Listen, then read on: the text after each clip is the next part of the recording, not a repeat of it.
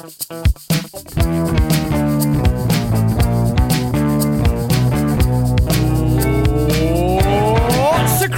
to the Wine and Shuffle, the Inverness Caledonian Thistle Lockdown Farm podcast.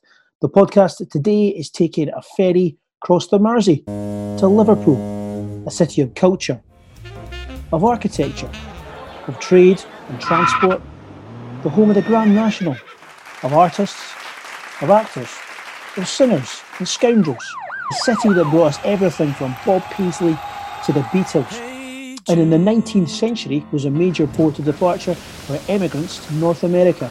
And in the early 21st century was the major port of departure for two emigrants to the north of Scotland. And those emigrants were...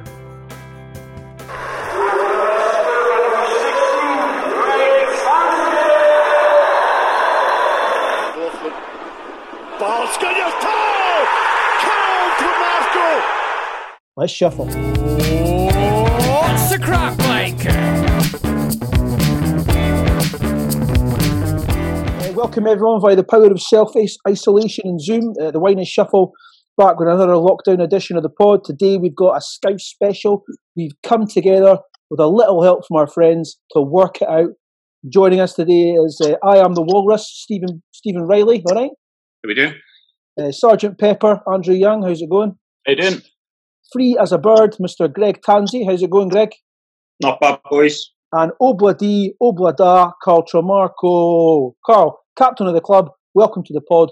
Cheers for coming on, guys. Aye, pleasure. Cheers. No problem. So what we're going to do is we're going to talk, what we're going to talk about. We're going to talk about the careers of both Carl and Greg. We'll talk a bit about Scottish football being affected by this awful virus called Neil Doncaster. And Carl will reveal that it was him who orchestrated Graham Shinney's move away from to Aberdeen.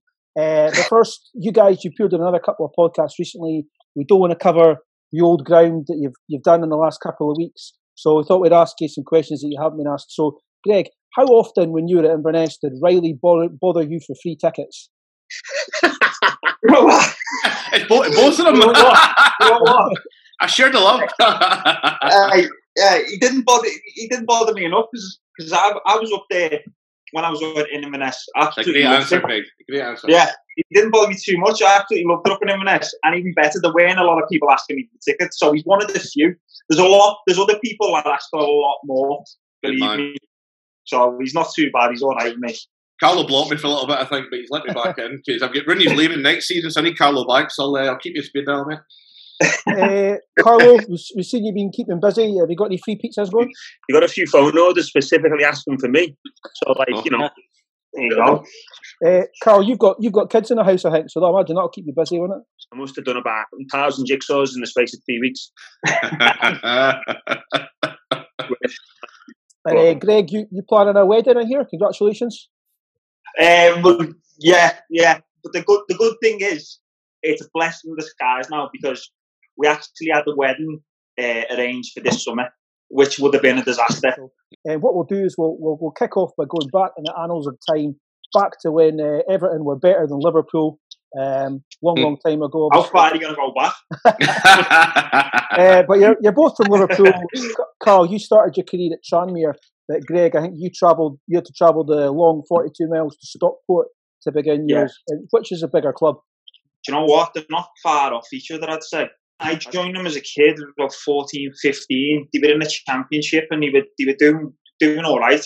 And obviously, the difference between the two clubs, I'm not that familiar with what Tranmere went through, but the difference between the two clubs were Stockport went into administration, so they dropped down a few levels. They had to drop down through the leagues, which probably gave me my chance earlier than I was probably ready for. But that was how I got into the side. What about you, Carl, with Tranmere? Yeah, that was like, I think when I was 17, made my debut. Went to Hornchurch away in the FA Cup and we got a 1-0 win. And off the back of that, I got me pro offer. Yeah, Inverness, it seems like I've not been to Tranmere or Stockport, but Inverness seems maybe like a similar sized club to both of them from our perspective. Do you think that was a factor in how you both settled up the road so easily, maybe? Do you know what? I think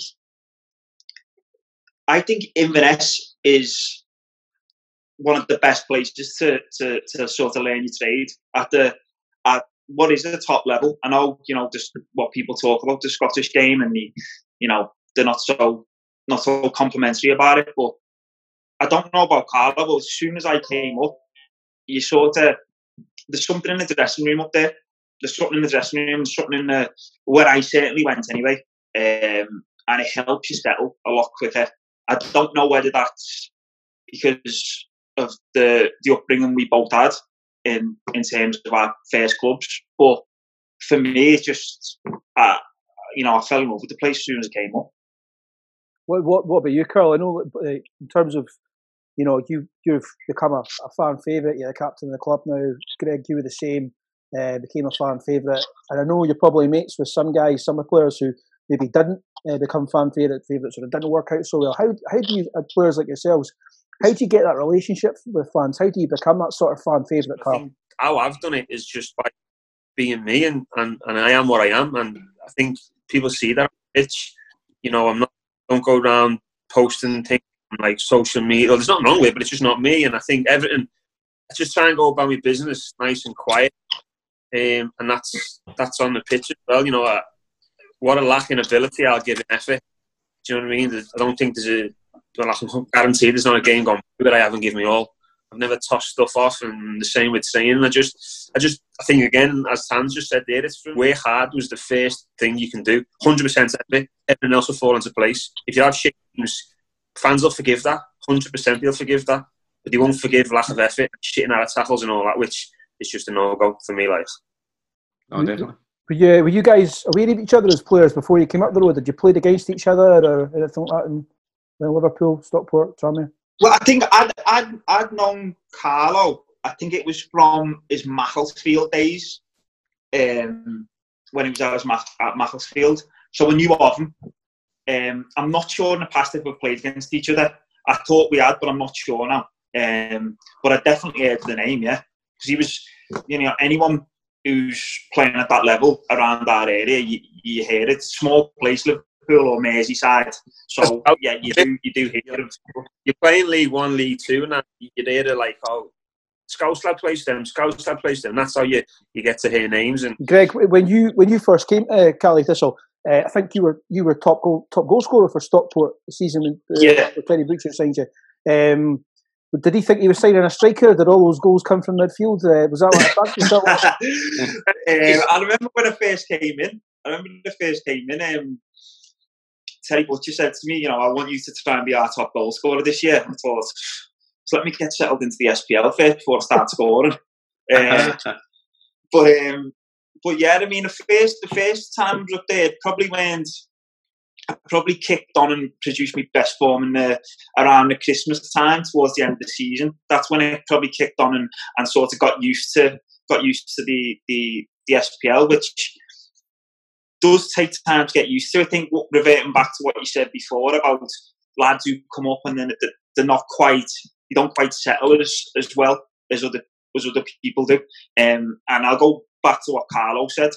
If you come up, if you're a player, you come up, you don't know the SPL, you don't know the city of Inverness. You've just got to, literally every day in training, you've got to give your all, because you'll gain the respect of players from your teammates, which is a big thing for players, I think, because every day in training it's got to mean something, because in a Saturday when you come to it, that's where your training comes to the fore. Exactly how Carlo used to train, even when Graham Shinney was at left back, before he even got put in, the lads knew it's not going to weaken us in any way. Graham Shinney was fantastic in that position, but we knew we had a perfect left back ready to go there anyway, so it weren't a big deal, although Graham's top player, as we know. Yeah. Mm-hmm. Well, Carl, before you joined us, the last club you played for was Floriana in Malta. I looked into it, so it looks like an unusual but amazing place to play football. How did that even come about? Because you're with Macclesfield for a long time before then. Yeah, I fucked up, if I'm being honest. Like, great holiday, though, lad. When I was with Drapes, and Drapes Steve Marcello come to watch Drapes because he wants to sign up for Caribou. Then he's seen me as well. But he mainly wanted Drapes, but like, I think off the bat, he wanted cover for Shinny as well. And like, so they said, would fancy signing for us? I had a year left at Mach and he just got relegated. So I went in and said, listen, you know, it's time for me to be on my way. I think, you know, if you just rip my contract up, I'll away. They wouldn't rip my contract up, and they wanted like, I think they wanted something like 70 grand. And I said, listen, they're not going to pay that. I said, I'm only going there to be a squad player. So it's a decent chance. SPL, sorry. You know, it's something I want to do. And he said no. I'm like, okay, so then I started being a bit of a dick. But I brought it back for pre-season. This is what I fucked up, and I kind of regret. I started like tossing off doing the running to try and force it through. I'd done that for about a week, and I hated myself for it. And I thought, right, it's not happening, so I put it to bed. And as I literally put it to bed, they put me on garden leave. Like, bollocks. Like, I apologised. I said, listen, I said, I'm totally sorry. It wasn't me. I don't know what I was doing. I just got distracted by a decent move. But they kind of were like, nah, fuck you. So I had a chance to go back into the League 2 through a couple of clubs on loan, and they said no. They said no, we can sit on your ass. So then knew a lad who used to play for Liverpool, who was the chairman of the team at Floriana in Malta. Dodgy at school, I won't mention any names. But they'd let me go over there. So that's how I ended up going over there on loan for the season. And funny as it sounds, I don't think Mac got a fucking penny at the loan agreement. Happy days. Did they play at the Independence Arena? Do you remember? Was that what it was called? When we were there, they played at stadiums. They played at the National Stadium. Right. They played at the stadium that were, funny enough, the team Hibernians, they were called. And they played at an Astro. Standard was terrible. Was it? But I ended up moving in with Tony Warner, goalie. Oh, Liverpool boy, yeah. Yeah. Yeah, and then we had a fucking right good time for that. I was reading about Floriana. Apparently, the old Floriana stadium, the Independence Arena, it's now used as a car park. So they went from a club's stadium turned into a car park to Inverness, who doesn't even own its own car park. So was that a bit of a a godsend to get that move to Inverness when it finally came around? Well, yeah, because when I got back from Malta, I said to the wife, I said, listen, I'm not going back there. I'd rather go and work. I'd rather go to Defence and get a job. So they kind of did that anyway. So Macclesfield actually got a new manager and called me again and said, do you fancy coming in pre-season? And I had nothing lined up, and they were going to offer me peanuts, and I was like, yeah, I'll go cap in hand and, whatever. And then Marcello phoned me and said, it's still on the table if you want it. And I was like, fucking sound. So I was on the next plane up, living with Drapes. Inverness, what the hell? How you doing? No barter sell for shitty weather, trucks and business. Inverness is a fucking business. I've got a question, boys. It just came here. So for both of you, would you have kept Inverness if Terry Butcher wasn't there the first time around? Because I think for a lot of English boys, Butcher was the driver for a lot of boys coming up. Yeah, massively. Yeah. I think just obviously the reputation speaks for itself, doesn't it? And then you meet him, and he's exactly what you'd expect.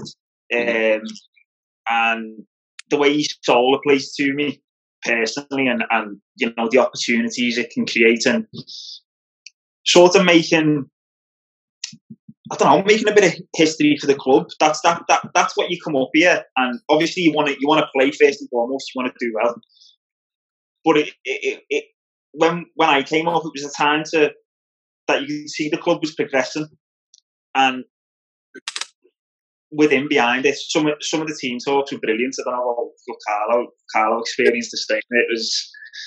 You'd never see anything like that before. I've never seen anything like that before, and I don't think I ever will. Hey, what kind of animal were you? Do you know what? I missed that. But I heard about 100 stories about it. Fuck knows what I'd have been. Fuck knows, I don't know. Carlo, what kind of animal were you, mate? I was a vulture. A vulture? He said to me, why are you a vulture? And I said, I'm a vulture. He said, because I'll pick on the bones of the weak Brilliant.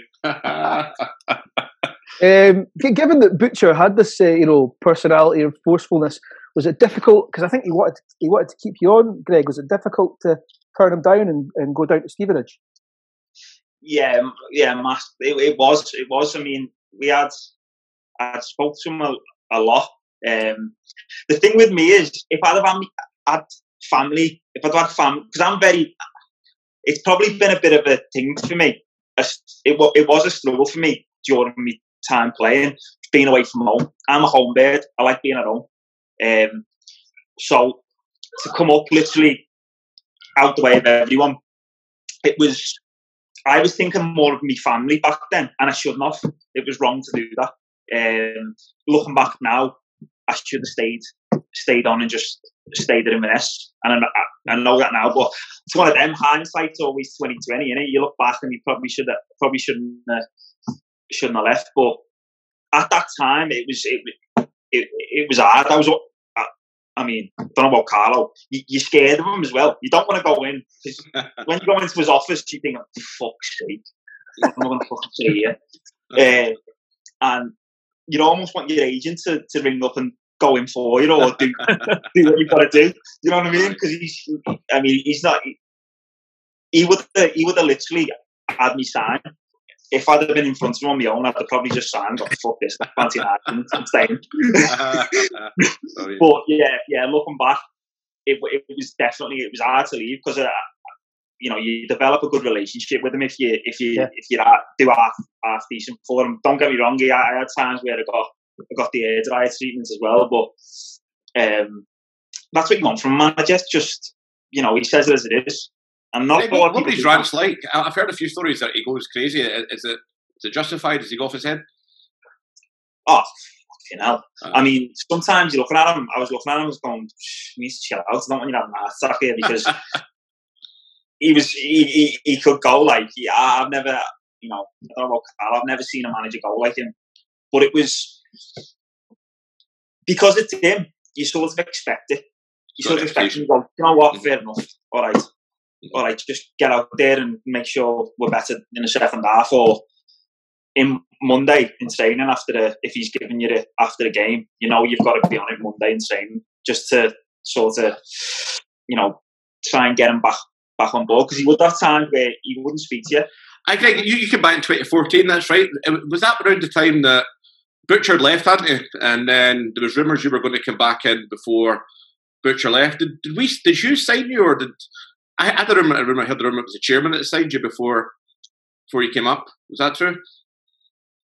I just wanted to get out of Stevenage, to be honest. Mm-hmm. Not bad. Well, do you know what? When I first went there, I was playing well, and there was in January there was a bit of interest that there was a few championship clubs in England, and it was touch and go whether it was going to go on deadline day.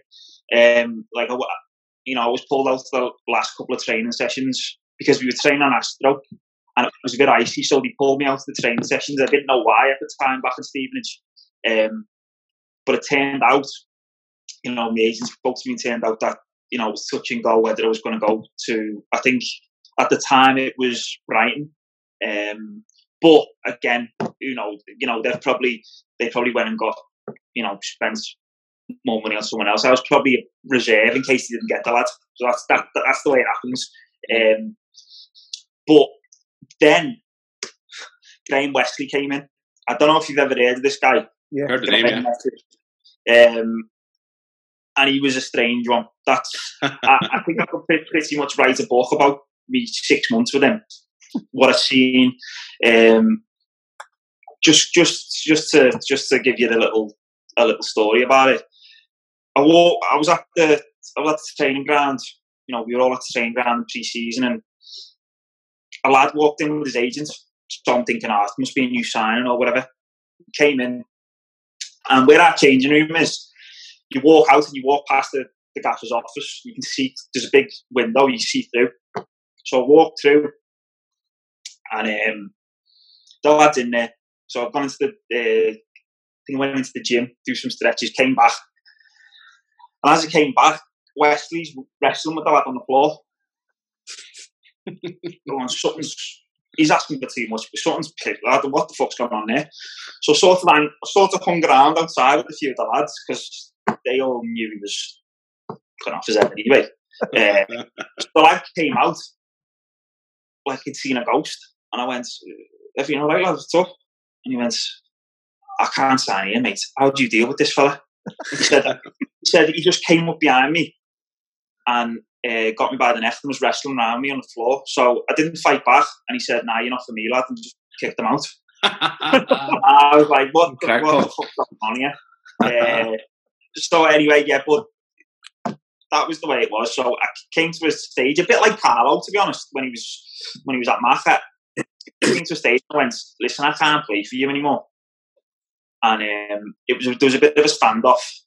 So the agent rang me and said, "John Hughes is rang up about you." And I don't think John Hughes knew me at the time. I'm not sure. And so it might have been a chairman. You're right. You're probably right. So I was like, "Yeah, get me out of here." Happy days. So I came back up and, best 3.5 years of my playing career by far. How about, I know you're tight with John. I spoke to Yogi, was it last year? We were at the Scottish Cup semi-final BBC thing we're doing. Spoke to Yogi. I think I messaged you after it, sent you a photo, and he raves about you, like calls you a quarterback and stuff like that. How much did John bring your career on? Because you were a good player before, but from what you were the first time around and when you came back, night and day. I think certain players are set up for managers. Mm-hmm. The way he's seen the game was playing to my strengths. I think I was a bit lucky with that. I was lucky to meet a coach like him. I think that I used to get pelters off Big Drapes, all the lads, saying I was the gaffer's son and stuff like that. I used to get loads of it. And you know what? It was one of them. It was a great dressing room I was in as well. That helps. So now it was just, he brought me on massively as a player. And, I think Carlo will say the same. Anyone who's played under him will say the same. He just makes you a better player. No, good. 100%. I think everyone at the time there, I don't think there's one player who could say they never got improved by John Hughes. I wish I had him as a manager when I was 20 and not like 28. Honestly, you think you know football? Well, I thought I knew football, and then when he signed, it was like, wow. Like there was a core group in there that, for one, had the ability to do it, and also had the attitude. Even if he was struggling at something, they'd keep going in training. I mean, Carlo went on before about training with Yogi. It was a massive thing, like huge. And during that season, the season when we, did what we did, the training level was massive. It was, you knew you had to, when you were coming to train, you had to be feeling good because you'd get found out otherwise. Carl, sorry, this kind of ties in with something that I was going to ask you anyway. You said you were signed as cover for Graham Shinney originally, yeah? But in your first season, you ended up playing something like 25 games. In your second season, you ended up playing about half that. So first, did you kind of play more in the first season than you expected to? And then was it frustrating in the second season to play so much less? Or was it that you knew the team was playing so well that you just kind of accepted it and sat tight? Well, yeah, no, the first season I was surprised to play as much as I did. But I think the first season, Yogi found out that he could probably play Shinney anyway. Right, okay. And at times he played centre mid, at times he played right back. But I think he played, I don't know whether Rabs was injured or just fell out of favour for a fair bit. But I think that the first season playing 25, I think that's what kind of just happened. And we had a settled team. Mm-hmm. And luckily enough, I was in it at left back. The second season, I remember, the second season was the friendly against Birmingham. And I was in his team to start the season. Mm-hmm. A stinker against Birmingham. Damari Gray played right wing. I remember that. He tore you a new one that day, mate. Blue, horrid. And Did you just tell anyone a new one that day? Yogi will tell you, I was on his door every morning. As soon as we got a negative result, I was on his door saying, any chance. He hated it, but he knew inside that I just wanted to. I'm a winner. I just wanted to play, and I think he appreciated that. I'm not going to be one just to sit on my ass and accept, even when we're winning. But he told me we were in a team and we won 7 games unbeaten. We won like 5-3-1 or something. And I probably hadn't played well in all of them. And he was like, "You're lucky as fuck because we're winning. Because if we hadn't won, you'd have been off the team." And like, there was one time I knocked on his door and he said, "Oh, you're playing? Fuck off." Brilliant. And see how, like, Shinnie probably had his best ever season for us in 14-15. Even after he signed the pre-contract, he was absolutely immense. So then you become his natural replacement, obviously. Even though he's younger than you, did you actually learn from him as a player? Did you take anything from his game that influenced the way you've played since? His attacking sense. If I'm being honest, I thought defensively there was nothing in us. Generally, I'll tell you that right now. Defensively, 1v1s, and that I was like, at the time, I was like, nah. Going forward, he probably had more quality than me. He didn't score many goals, but his link-up play and stuff, you know, looking at the semi-final Celtic goal where he sets up Rabs, you know, his little 1-2 round, Scott Brown giving goals and that. He was good at that, and he followed his pass, which again, something John Hughes taught us. And I think he was a bit ahead of me in that sense, but defensively, nah, there was all in us. I mean, that's the thing. We were all watching the Cup semi-final again last week and watching Shinnie, and he was absolutely brilliant. And he looked like, I mean, at the time people were talking about him as being on a par with Andy Robertson and Kieran Tierney, and obviously they've pushed on and he's been converted into a central midfielder. But at the time, people would have said there was nothing between him and those players as an attacking fullback. So I suppose it's no shame in kind of saying that you learned from him, because he was like probably one of the best 3 in Scotland at the time, you know. But listen, I'm not bitter, you know. I'm not at all. Even when he signed his pre-contract at Aberdeen, I went in. Oh, you know, listen. I said, I know you're seeing Shinnie there. You're seeing me under him. I said, at the end of the day, I've got another year and a half left. I said, so where are you leaving me? Yeah, I said, because I'm gonna be sitting on my ass with, and that was the only time that it kind of hurt me to sit on the bench. Yeah, and I was like, I know next season you're gonna fucking need me. And at the minute, you're not giving me the love that I'm going to still be here, picking up the pieces next season for you. Yeah. But listen, I knew levels at the time, Shinnie was up there. Do you know what I mean? I'm not stupid enough and naive enough to think otherwise. You know? But I think from us, though, Carlo, I think, see when a lot of players left, I mean, Ryan Christie's, Andy Shinnie's, Billy Mackay's back in the day. See Shinnie leaving us, we probably never missed him as much as these other players that left because you slotted in. And that's not me blowing up your arse, exactly. But it was an easy fit for you to move into the team. And the gap that Shinnie left wasn't that massive, to be honest, mate. I think he stepped it and then progressed to the level he was playing at, in my opinion. No, I appreciate that. But that's just the free tickets next year, mate. That's why I'm slowing that one in there. But I'll go back to what I said before. Like, it went no chance. I'm not just saying it because he's here, but no chance. Mm-hmm. Say if Shinnie went off, left, it wasn't a big, like, as good as he was, it wasn't a big deal. No, because we knew we had Carlo used to do it every day in training. I mean, you how good he was 1v1 and how fit he was up and down. Mm-hmm. So it went, personally from me, it went even. You just wish Shinnie all the best, and just you know, it's one of them. I know exactly.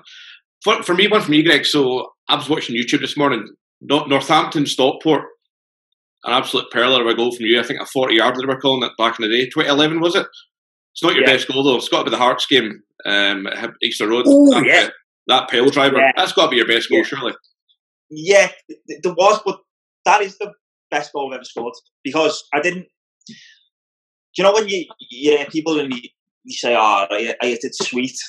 I didn't even feel the ball in my foot when I hit it. It was just one of them things. It was just, looking back, it went really slow. I can't really remember much of it, but it went really slow. What I can remember, the goal against, one of my favourites was the goal against Partick Thistle around before. Oh, Andrew stopped about it this morning, mate. Yeah, that was a peach wiggle. I was watching it this morning. My favourite goal you ever scored for us. A lot of pirouette there, yeah. That was probably, because it's not like me to pick the ball up and run from the halfway line. I've never been quick. I'm more of a get it and pass it, or it's when I get half a chance around the goal. But I'd say that's obviously the Hearts goal is my best ever goal, but I'd say that's up there as well. A part of one. I was thinking about that the other day, actually, walking the dog. Not much to think about, so that's all you can do. Don't see the highlight reel now and again. See the Hearts game, boys. That semi-final, I remember. And I think you mentioned it in one of the podcasts, Greg. The Scottish Cup final probably was after the Lord Mayor show because the semi-final was such a big event. And same with the League Cup. I know we lost the final, but the League Cup semi, Nick Roskill, is the most nerve-wracking game I've ever been at. But how do you boys feel when Meekins gets sent off? We're down to 9 men. Ryan Stevenson's high-fiving the Hearts players and fans 5 minutes to go. What were you boys thinking then? I was like, that's it, it's done. Mm-hmm.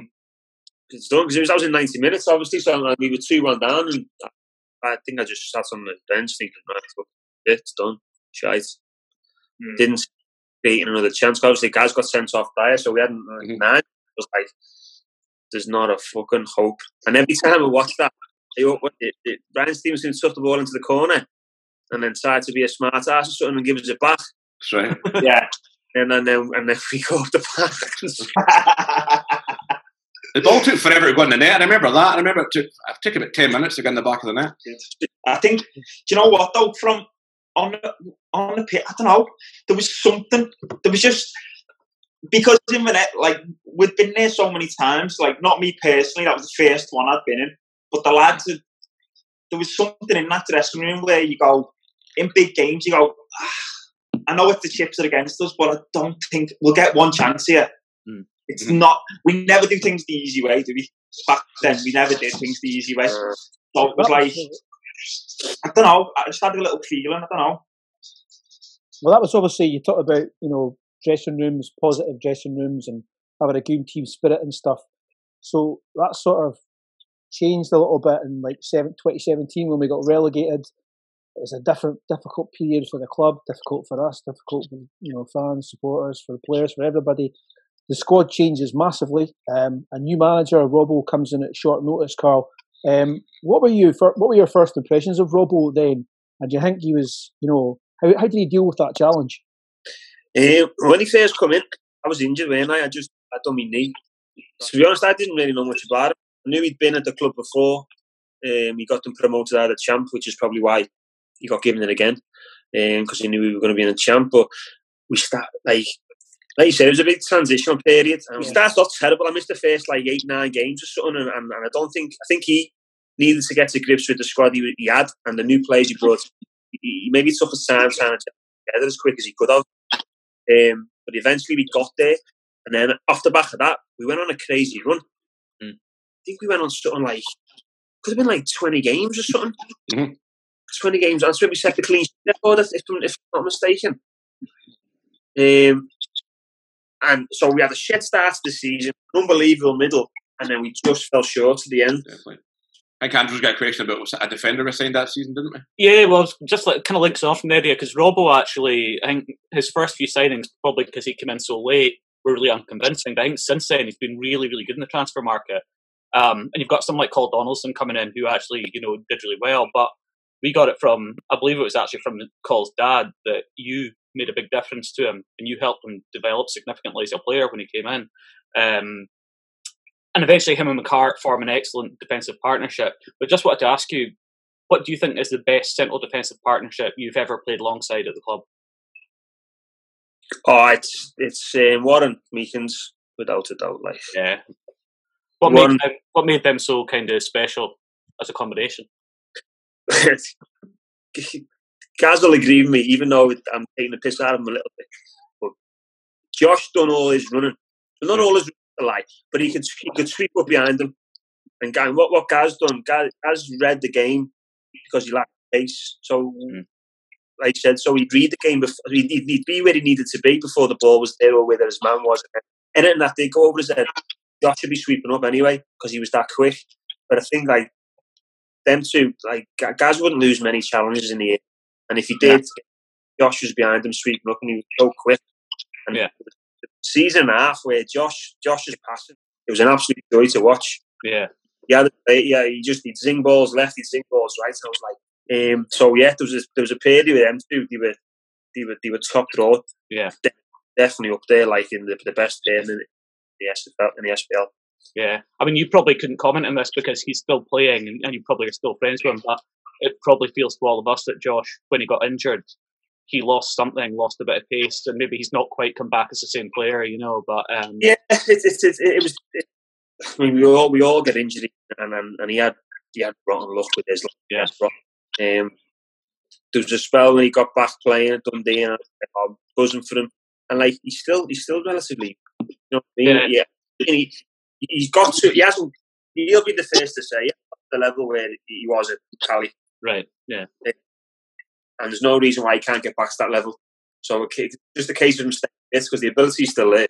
And Greg, the answer to this is probably really obvious as well. But who's your favourite midfield partner out of all the players you kind of partnered in central midfield in the club? It's got to be Big Drapes, without a shadow of a doubt. It was a bit like Gaz and Josh, a little bit. But Drapes, for me, is one of the most underrated players out there because I've played them and I've played against them, in training, but I played against them once or twice in games. And he was top draw for me. He didn't get the plaudits he deserved. I know he got Player of the Year that year, and it was good. The fans recognised it, and the players. But yeah, for me, Drapes without a shadow of a doubt. Yeah, I mean, I think probably he doesn't get the praise among our supporters as much anymore because he went to county. But I think if you kind of pinned everyone down and kind of said, "Look, who were the best?" Almost everyone, I think, would probably say you and Drapes. It just felt like that whole team. Felt like that whole team was full of just great combinations, just players that gelled really well together and worked really well together. Yeah. I think all over the pitch. I mean, you look at that squad we had in the 2014-2015 season, and there was, as you said, great combinations all over the pitch. Yeah. I know we finished third, but I think, I know I've said this before and it sounds stupid, but I think we underachieved in the league. I think we could have got second. I don't, because if you remember after Christmas, there was a stage at home where we drew a lot of games. Yeah, that's right. Yeah. Greg, you said that Draper was a best player, or your favourite player to play alongside. Was there anyone you hated playing against? Who was like a right dirty? Was there any like?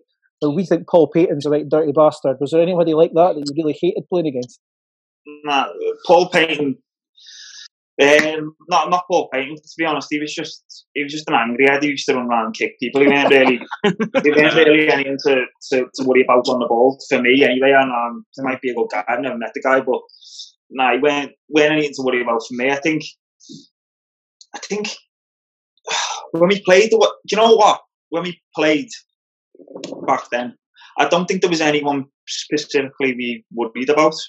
In terms of having tear-ups in the game, having a little bit of mouth in the game, I always used to have a little bit of bite with Darren McKinnon. Hamilton. Oh yes, also. Yeah, he just, I don't know what it was about. He's just a weird guy. He used to just wind me up, and I didn't know what it was. He's a poor man, Scott Brown, Greg. He tries to sort of modify his game with Scott Brown, and he's nowhere near him. Yeah, exactly. The thing with Scott Brown is, he gives it all that. He's a player, though. He's a top player as well. Yeah, he's a top player as well. But I remember in the crazy game, I think it was a 4-3 where Polly scored an absolute world at the end.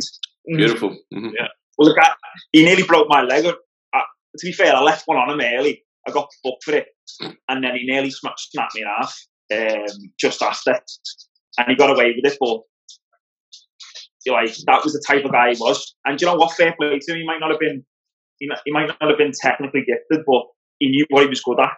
Yeah. And he was the type that had, night before the game, I'd think, right, he's gonna have to be sharp here. If we have a sloppy touch, he's gonna take me, like, because as you know, I weren't the type of player who'd go around smashing people. That was Drapes' job. That's why I worked so well with him. But yeah, I'd say he's the only one who really stands out where I had a bit of needle with in a game. So Greg, you're retired now, mate. What's the next steps? I think I know part of the answer. So are we looking at coaching, punditry, media, agent business, or maybe something outside of football? I really want to get into coaching now. Doing your badges? Yeah, I'm going to do my badges. Well, they were booked for this summer, but there's been a bit of a delay, as you can imagine, on that. Because I'll be honest, guys, the first 5 or 6 months, I didn't even want to watch the game. It's hard. It's hard when you have to retire. You know, I got told about a year before I actually retired that I should retire. But I weren't having it. Obviously, you think you can, get through it and basically just work as hard as you can just to get fit, and despite what people say. But that was a bitter pill to swallow in the end. But it had to be done. But now, I'm back and I'm missing the game again. So, I definitely want to get involved with, bringing players through, because, when you have a decent length of a career, you get experience that you want to pass on to, younger players. And I think that's where I'd want to work with younger players, getting them through, giving them experience, and getting involved. I know Carlo has a soccer school he started up, which is great. I'd like to do something similar to that. Obviously, my granddad was a former Everton player as well, so there might be an option there going forward. So with the younger teams. But at the minute, I just want to get my badges and want to get back into football. That's all I've known all my life. So I think I'm looking at it, be stupid really to walk away and trying to go and do something else. It wouldn't be, my heart wouldn't be in it, and that's not, it's not what I want to do. So yeah, going forward, that's the aim. Carl, we're obviously like fans, and sometimes I think we forget players are fans as well. All right, so this is a question that is kind of asking the player and the fan to compete with each other.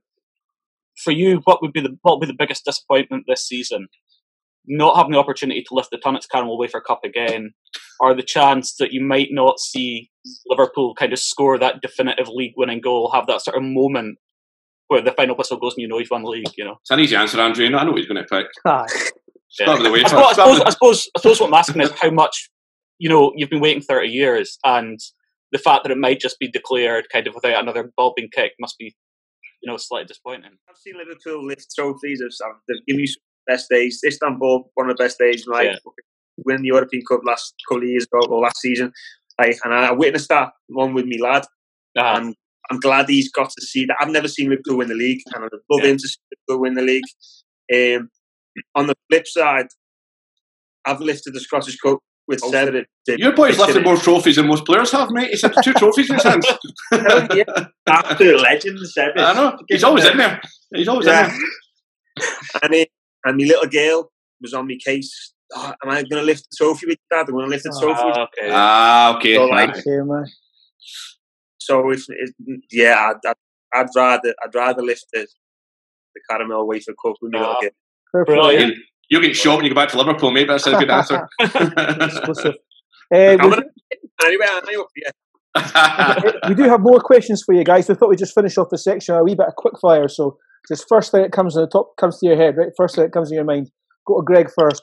Best patter at Inverness. Best patter at Inverness.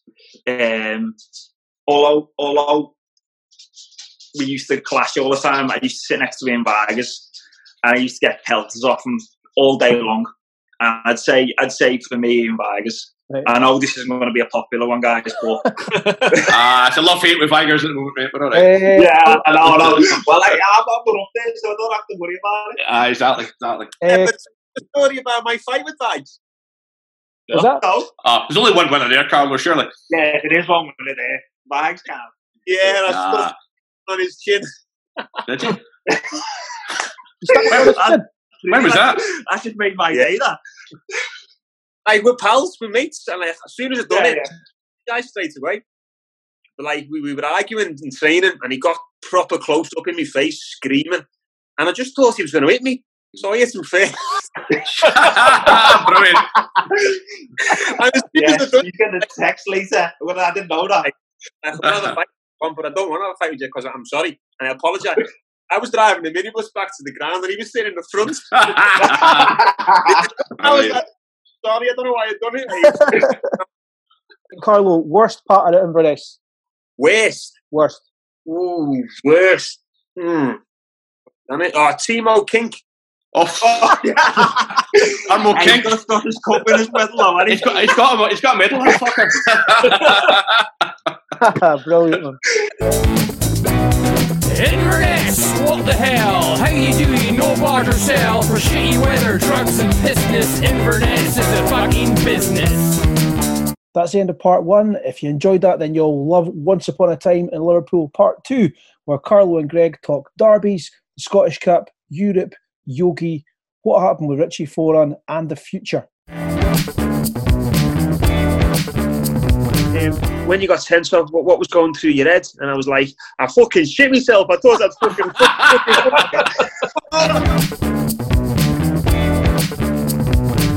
You know, the fans were fucking brilliant. I remember even in the warm up, they were, you were going crazy. We went to Parkhead one week in Tansey, if you remember. If you were still here, I can't remember. And we got beat 1-0, but we should have won 3-1. I think if you look back, it's total financial why they've done it.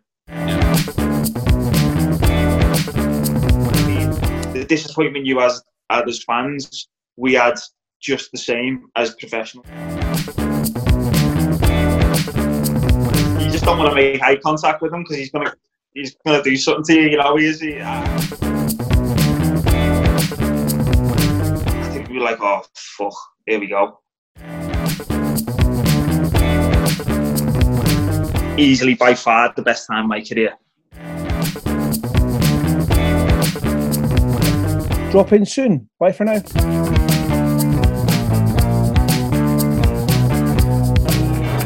Yep.